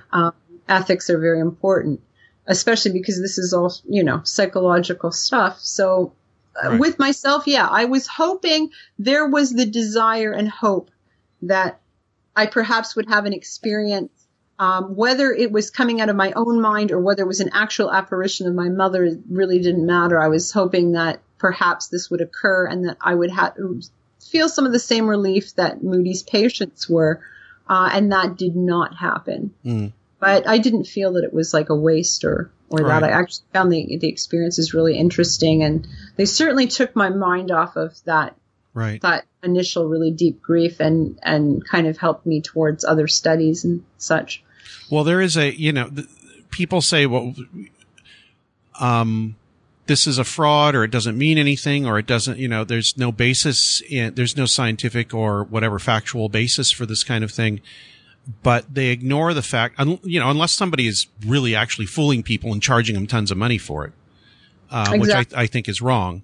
The fact that somebody could get some use out of it and no matter what the mechanism feel better.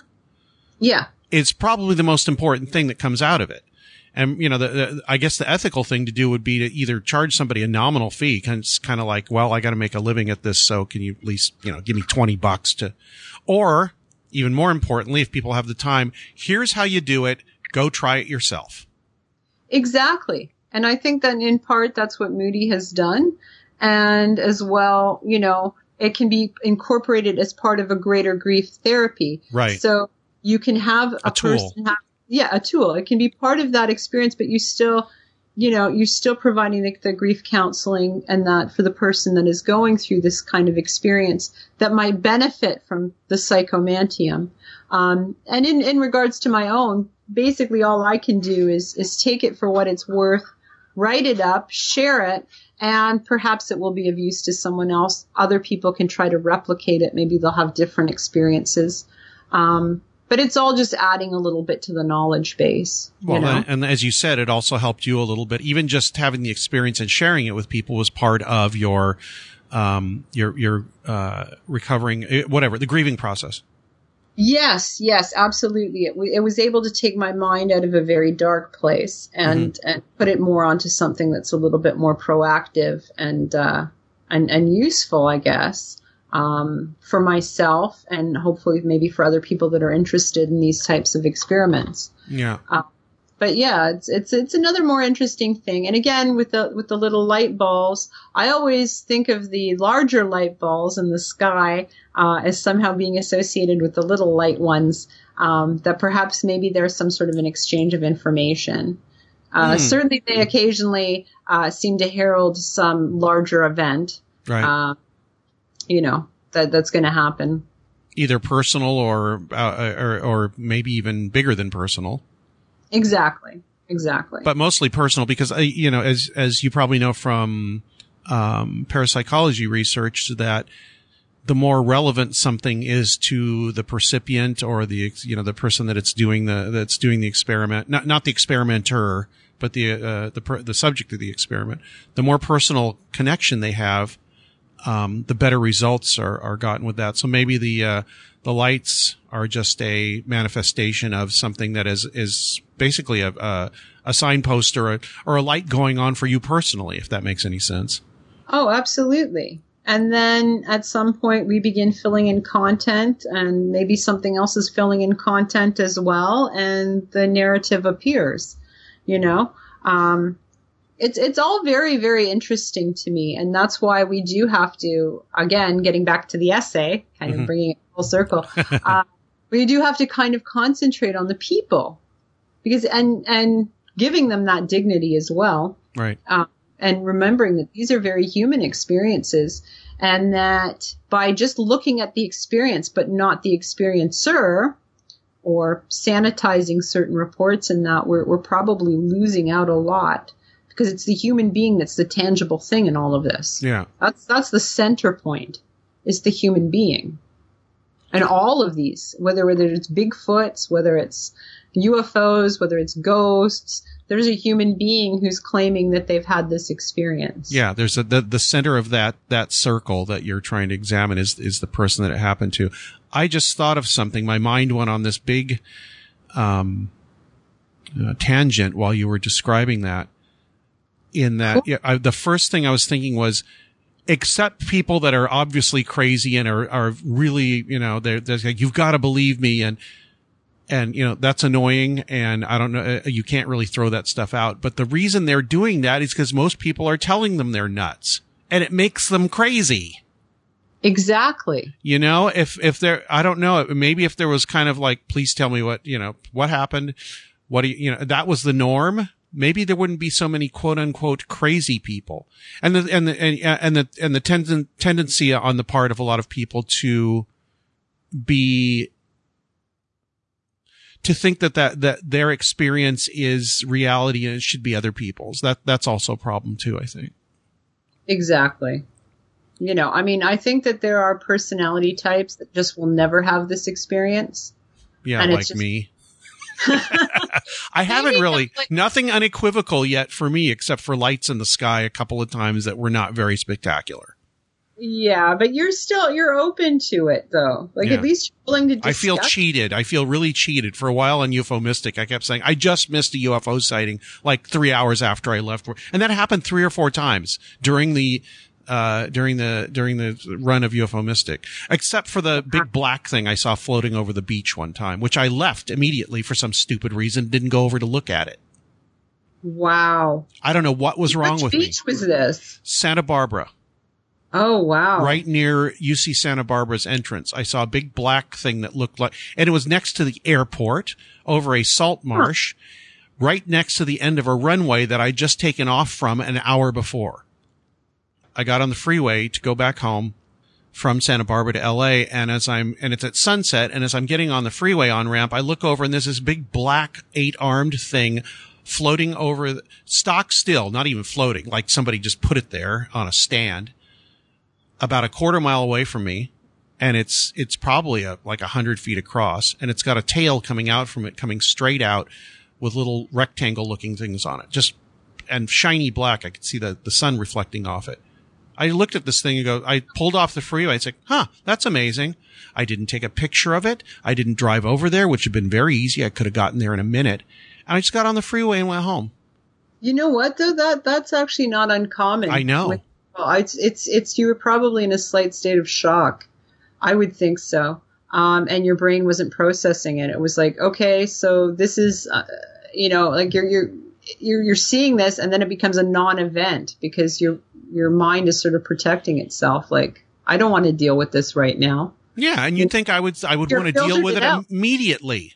What is wrong with me? I mean, it's been my interest since I was a kid. Suddenly I see something this strange. I go, oh, well, that's strange. I guess I better go home now.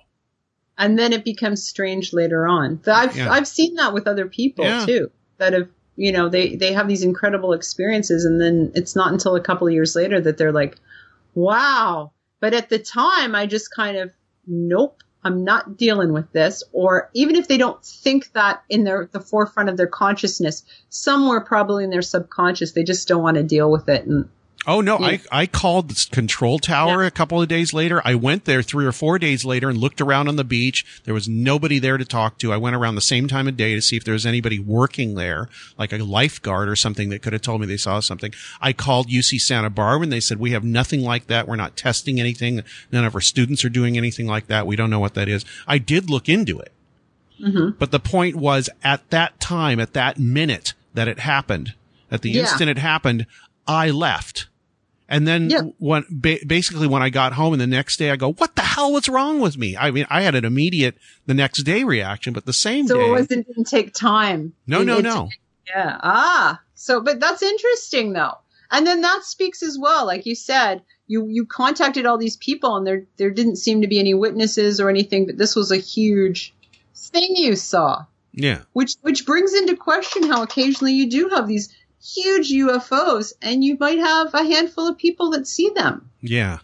You just got me thinking too. This also happens with ghosts. Sometimes you can have like a room of people, and you can have an apparition, and say you have 5 people. You might have 2 that see a full apparition, 1 that sees something very hazy, and another 2 that see nothing, and they're all in the same room. Right. So I used to think maybe that was a line of sight thing, like you had to be in an exact position to actually see it. Mm-hmm. But I'm not so certain of that now. And you have that with these UFOs too. Like you can have, maybe a handful of people that will see this giant thing hanging over a city and think there have to be at least thousands of witnesses. Yeah. But there aren't. Right. So what does that tell us about the actual phenomena itself? That it's, I think brain tuning. Or something. I don't know, or it's partially there and it's partially not, or it's only physical for a very brief moment. I don't know, obviously, but that was just another parallel I just thought of between UFO cases and ghost cases, is you can have that too.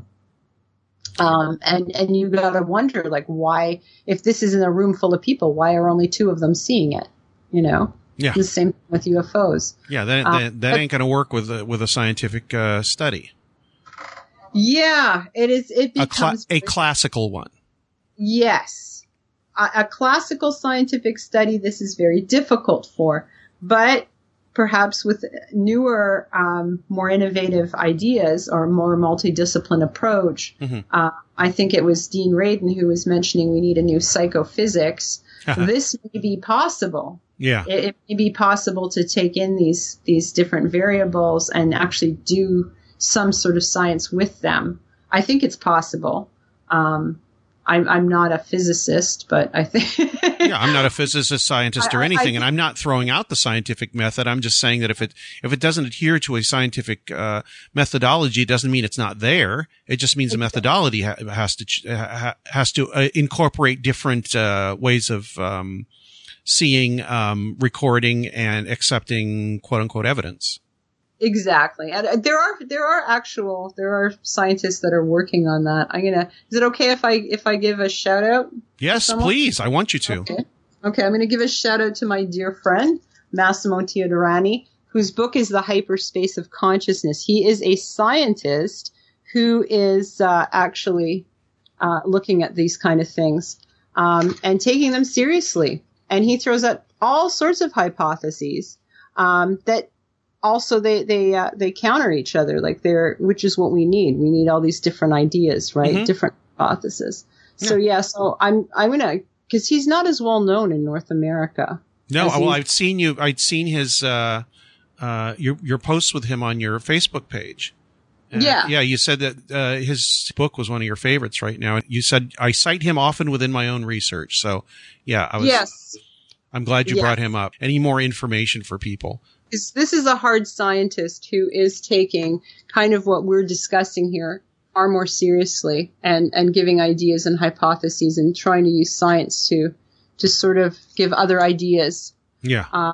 Yeah. And is also a co-collaborator with me on one of my current projects. Oh, excellent. So that is interesting. Yeah. Jeff Ritzman and Jeremy Vaney did actually used a couple of credentialed scientists to work with them on their core project.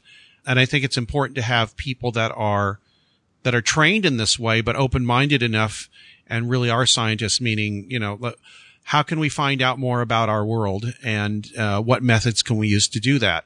And being maverick enough to say, well, maybe new methods are needed and new research is needed, and we should accept more things, not accept, but consider more things than we have in the past. And that, yes. I think that's a lot less rare than it used to be too. Yes, and definitely needed, certainly. If we hope to even, like I said, get better questions to some of these, like you said, throw out the answers, because that may never come. But better questions that can propel us forward, more of an understanding as to what these things may be, because they exist. Yes. People have been describing them, since the beginning of human history that we're aware of. Mm-hmm. But certain things like the ETH, or even going back to the ghost, the DPH, really aren't helping matters. I mean, could be dead people, but we don't really have any proof of that either. Yeah. By what you said, by asking these different questions, if an answer comes or an understanding comes, it'll be almost by a mistake. Which is all our greatest scientific discoveries. Yeah. They're all made by mistake. Yeah. Or a great deal of them anyway. Just kind of like, I'm looking. What about this thing? Oh my God, I didn't realize that was so important, Oops, that's doing what? Oh, no. So maybe that's one of the takeaways from our conversation here is, ask as many questions as possible, and the answer will swing by and smack you in the face, or maybe at least brush the air near you so you noticed. Exactly. And be good to each other and realize we can't all be sycophants and in lockstep with each other, but we can have great debates. We just don't have to be jerks online, Yeah. Yeah. People are very easily jerks online, and then you meet them and it's like, this is the jerk that was online. They're so nice. Yeah. I've had that happen way more than once. And then also, somebody's a jerk online, and then I get them, like I said, privately, and they're perfectly normal and polite. And it's like, what's going on here? Why don't you act the same way between us that you do? I think that should be a rule. Act the exact same way. I mean, people have pointed out this before. Act the exact same way online that you would if somebody was standing right in front of you. Yes. I think that would cause a lot less problems. It would. I thought that Facebook would be different. That was what it was supposed to be. You'd see less trolling because people are supposedly using their own, and most people do, I think, use their own profiles, and they're pretty good facsimiles for what they are or who they are. Yeah. But then their behavior is atrocious. It's like, you wouldn't do this in person. At least I hope not. But if you did it in person, I wouldn't want to talk to you. Exactly. But then again, it could be part of that whole trickster-like aspect to the phenomena itself and how people sometimes behave around it or with it or because of it. I don't know. Yeah, I think it's more like if people don't think there are going to be immediate consequences, like, why did you say such a horrible thing and have the potential to be punched in the face? They're a lot less inhibited about what they say. And I think that's the main problem. Yeah. Imagine somebody could punch you in the face right now for whatever you say, that your discussion will be a lot more civilized. That is true. I think so. But I also see that there seems to be a sort of almost an archetype or character type that sometimes people assume that role. True. Yeah. Yeah. For whatever reason. Uh-huh. But it's there. You know, Yeah. and if you realize, and if you're aware that it's there, then these things aren't going to bother you. You're not going to engage as much because you're going to say, oh, well, this is just part and parcel of this whole thing, you know, and if either be decent with me or not, like. Oh. You may have a great point, but if you're being a dick, I'm not listening to you. Exactly. If you're a nice person, you have a great point. Oh my, you know, that'll go, you might change my mind. Yes. You know? Because that's what we should be doing. We should be triggering each other. You know, I'm always learning. You know, that's why I was excited about Robbie's book and looking at the different essays and that, because I always feel I'm in a position of learning. The more years I do this, the less I feel I know. Or I'm more, you know, and I often change my mind on things, because it is such a great unknown. Yeah. Right? Yeah. So. It is unidentified. Yes. That will give it. It's unidentified. Yeah. Where would you like people to, read what you've done and contact you? If they feel moved to do so. Well, you know what? I really would like to hear from people, particularly those that have had UFO experiences with high strangeness. And by high strangeness, I mean anything that's absurd, or that they might feel is absurd, telepathy, synchronicity, all these things. I'm very interested in this. And of course, I will keep everything confidential and free of judgment. You can contact me through my website, which is, where's my website here? It's Susan, it's SusanSt.Clair.com. So Susan and then St. Clair. I guess you could probably put a link up for me, right? Yes, I will put a link when I put people's, interviews up. I will link everything they have through the posting. So I'll just link your name. If that's your main one, I'll link your name to that. And then anything else, I'll just put down, you know, there's also these two if you want to see other stuff. We'll talk about it off the air. Yeah, absolutely. And then my email contacts there. Email is always good. And then I do have the Skype as well. And I'm always interested in other people's experiences. You know, especially because I've had my own, and I do feel in that way, I do have some sensitivity.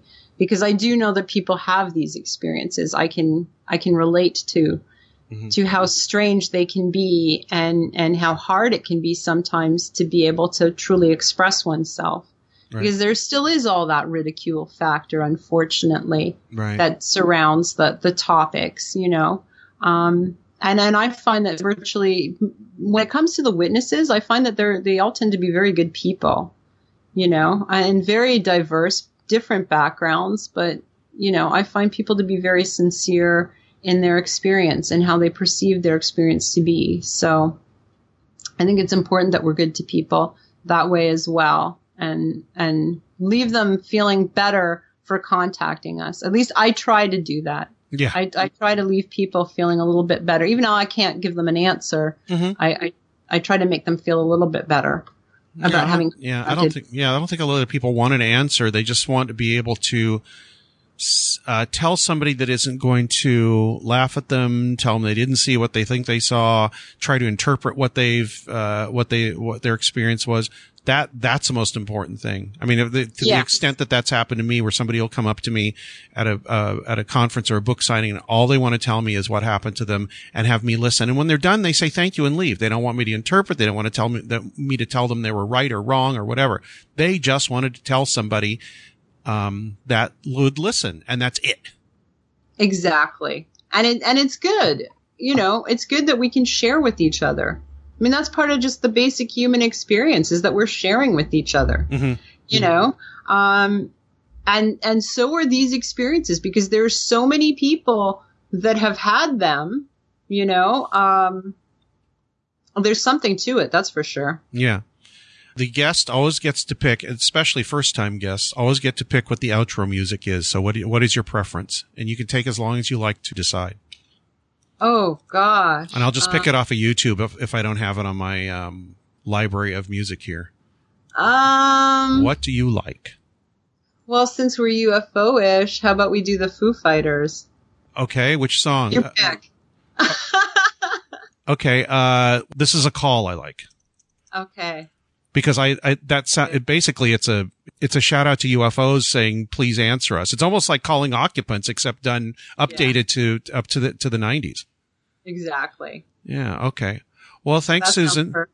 Awesome. Thank you for having me. I really enjoyed talking to you. Same here. And we'll do it again too. I mean, there's, 100 things we didn't talk about. I know. I mean, there was so much that I was thinking, well, I'll just bring up this and talk about that. And then it's just, we got on a roll. So there's other stuff. Yeah. There's other good stuff. All right. Okay. Yeah. I'll talk to you soon. Here's Foo Fighters. This is a call. Okay. Here it is. Visiting is pretty. Visiting is good. Seems that all they ever wanted was a brother.